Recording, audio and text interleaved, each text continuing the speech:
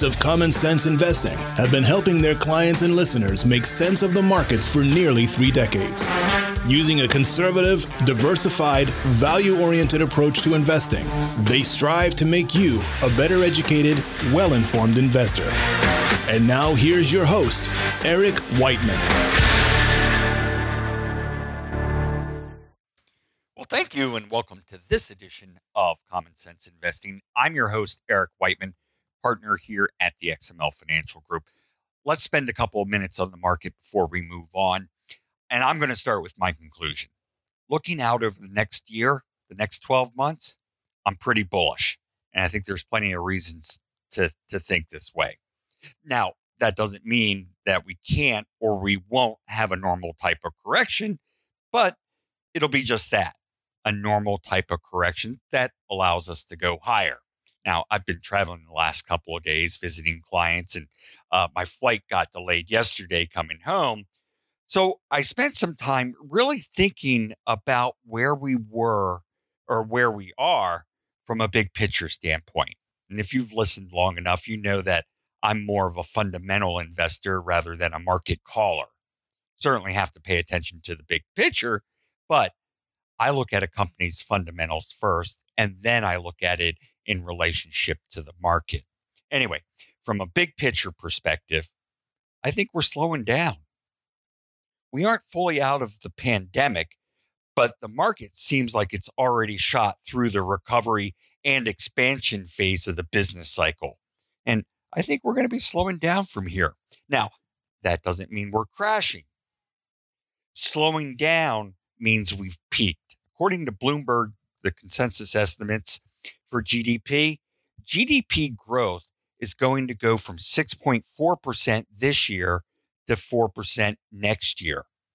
4% ain't bad. Same thing for earnings. In the first quarter, U.S. stocks delivered earnings growth of about 53% year over year. And the analysts expect going forward, that's going to go down to about 21%. Those are good, heck, even great numbers. But we are slowing down. When this happens, when earnings growth slows, the market has a tendency to change too. Investors start looking at more growthy type names. And I think we've already seen a hint of that happening in markets. It also seems to me that the hot topic of conversation is inflation. And I've talked about this on past shows and during my annual outlook. But to recap, I'm not overly concerned with it now, but I do think it'll be a big problem down the road. So I think we're slowing down, but earnings are still going to be robust. Inflation should work itself out here over the next several months. It'll probably be higher than it was over the last 10 years, but not to the point where it'll cause problems for stocks. Another reason why I'm bullish longer term is because the consumer is in great shape and there's still a ton of pent-up demand. Personal savings has increased by roughly $1.5 trillion from January 2020, the trough there, and disposable income has increased by 6%. And there's tons of jobs out there. So I think the consumer is going to be around for a while.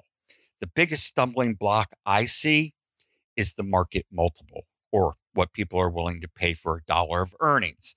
The market right now is trading about 30 times trailing earnings and 23 times forward earnings. Hey, that's not cheap. About 40% of the S&P 500, the industry groups, when you break them down, 40% of them are trading in the top 10% of their historical valuations. In a way, I think the markets have borrowed returns from the future. And with valuations close to an all-time high, equity markets don't have much of a safety margin. So I think they're vulnerable to a correction. Who knows? It could be triggered by some hawkish rhetoric out of the Fed or an upside in the inflation or employment numbers. We could always get a surprise. Now, with that said, high valuations aren't necessarily an impediment to a bull market. Think of it more like a speed limit. I think that the returns from stocks are going to be more modest going forward than what we've seen here recently. Okay, let's move on. Have you heard about this? I'm going to change gears here a little bit. Have you heard about this? An Italian artist named Salvatore, and I'll probably get the last name wrong, Garua. He sold an invisible sculpture. That's right, an invisible sculpture for 15,000 euros. That's about $18,000. The Lo Sono, it translates to I am. The sculpture, as the artist explains, exists, but just not in material form. In other words, it's not there, but it's actually more like a vacuum, he calls it. And he went on to elaborate. The vacuum is nothing more than a space full of energy. And even if we emptied it and there's nothing left, according to the Heisenberg uncertainty principle, that nothing has weight. Therefore, it has energy that is condensed and transformed into particles, that is, into us, much like how we shape a god we've never seen. Got that? The sculpture is intended to be displayed in a 5-by-foot square and must be displayed in a private space free from obstructions. But the good news is it doesn't need any special lighting or climate control. He reiterated that even if you can't see it, it does exist. And it comes with a certificate of authentication that he gave to the purchaser. So basically, he sold an invisible sculpture for $18,000. I think the big brain move here would be to do a limited run of copies, like 250 of these things, and sell them for €1,000 a piece. I think that's just good common sense. Sounds like some of the SPAC deals I've seen here lately. Whoever bought this sculpture, I'm hoping they paid for it with their Visa. And I say that because, well, I like Visa, and Visa just gave an update on their operating metrics, and they were better than what I had expected, especially when it came to the cross-border transactions, which are back to about 85% of what they were in 2019. I thought they'd be more like 80%, but hey, we'll take the higher number. And I've talked about Visa before, but I wanted to come back to it and give you my thoughts on why I like the business as a whole. First, there are significant barriers to entry here, meaning it's pretty hard for you to start your own credit card company, right? Visa is the world's largest payment processing company, and they provide processing services for around 30 million merchants around the world. And if everyone opened their wallets, go ahead, open your wallet, and we start counting, we're going to find that there are roughly 3.5 billion Visa branded cards out there. And the total annual purchase volume for them is $8.6 trillion. $8.6 trillion. Second, we have been seeing this secular shift towards card payments. Over the past several years, card payments have gained market share at the expense of cash and checks. I don't know about you, but I don't write too many checks anymore. And you would expect this to continue, right? U.S. market share for card payments has gone from 32% back in 2001 to well over 50% now, and it continues to grow and grow and grow. Meanwhile, the cash and check market share has continued to decline. It's already declined pretty significantly. The third reason why I like Visa, international markets. International markets provide both diversification and growth opportunities for Visa. About 45% of Visa's total revenue is generated in the U.S. And I expect this market, that 45%, I expect it to grow somewhere in the mid to high single digits over the next several years.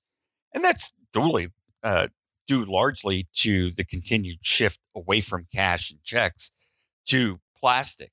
Now, the remaining 55% of their revenue is driven by international markets, which include Asia Pacific, Canada, Latin America, Africa, Europe, Middle East. I think these markets in aggregate can generate double-digit growth over the next several years. And that's, again, driven by consumer spending and this shift to cards. So in the US, I think Visa's growing high single digits. Overseas, I think you're looking at double-digit growth because of all these trends. With the penetration opportunities in these international markets, which are relatively immature when you compare them to the US, I think Visa's international exposure provides them with opportunities to further diversify their revenue base. And the last one I'll mention is the leverage opportunities here. And by that, I don't mean taking on debt. What I mean is that Visa's processing costs are highly fixed, right? They have fixed expenses. So every additional transaction you put on that, well, you get very high incremental margins off of it. We're talking about 85% plus type margins, right? So you're leveraging your system. So as long as they appropriately manage their two largest variable expense items, that's personnel and then the advertising, marketing, and promotion costs, if they manage that appropriately, good things I think will happen here. And you also have long-term international travel growth that provides benefit too. These cross-border transaction fees are a large component of Visa's revenue, and even more so for MasterCard, but I'm talking about Visa today. Visa's revenue stream, well, that cross-border transaction makes up about 25% of their gross revenue. And again, it's driven by international travel. And international growth, it declined back in 2008, 2009 when the markets went haywire and the economy, we had the problem. But they accelerated back to about 10% plus growth in recent years. And I expect that they get a solid long-term growth in international travel going forward. Now, this isn't a cheap stock. And frankly, MasterCard and Visa, they never get really cheap. And that's just because they're high-quality companies. And sometimes you have to pay up for it. If Visa were to pull back to around $220 a share, that's where I think I'd be a buyer. At that point, it would be valued like it usually is. Still expensive from a PE perspective, but it's valued like it usually is. But I think the growth profile is greater than what it usually is also. So you're paying a normal type of valuation for higher growth than you normally expect.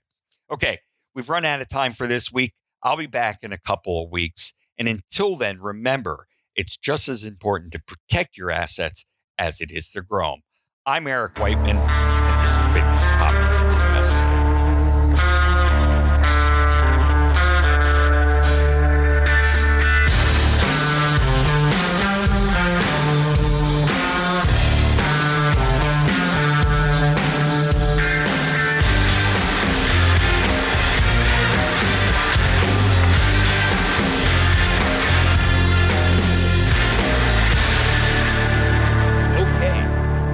The show.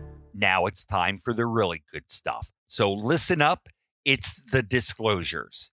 The things I talk about during the show, well, they're just my opinion and are not necessarily those of the XML Financial Group.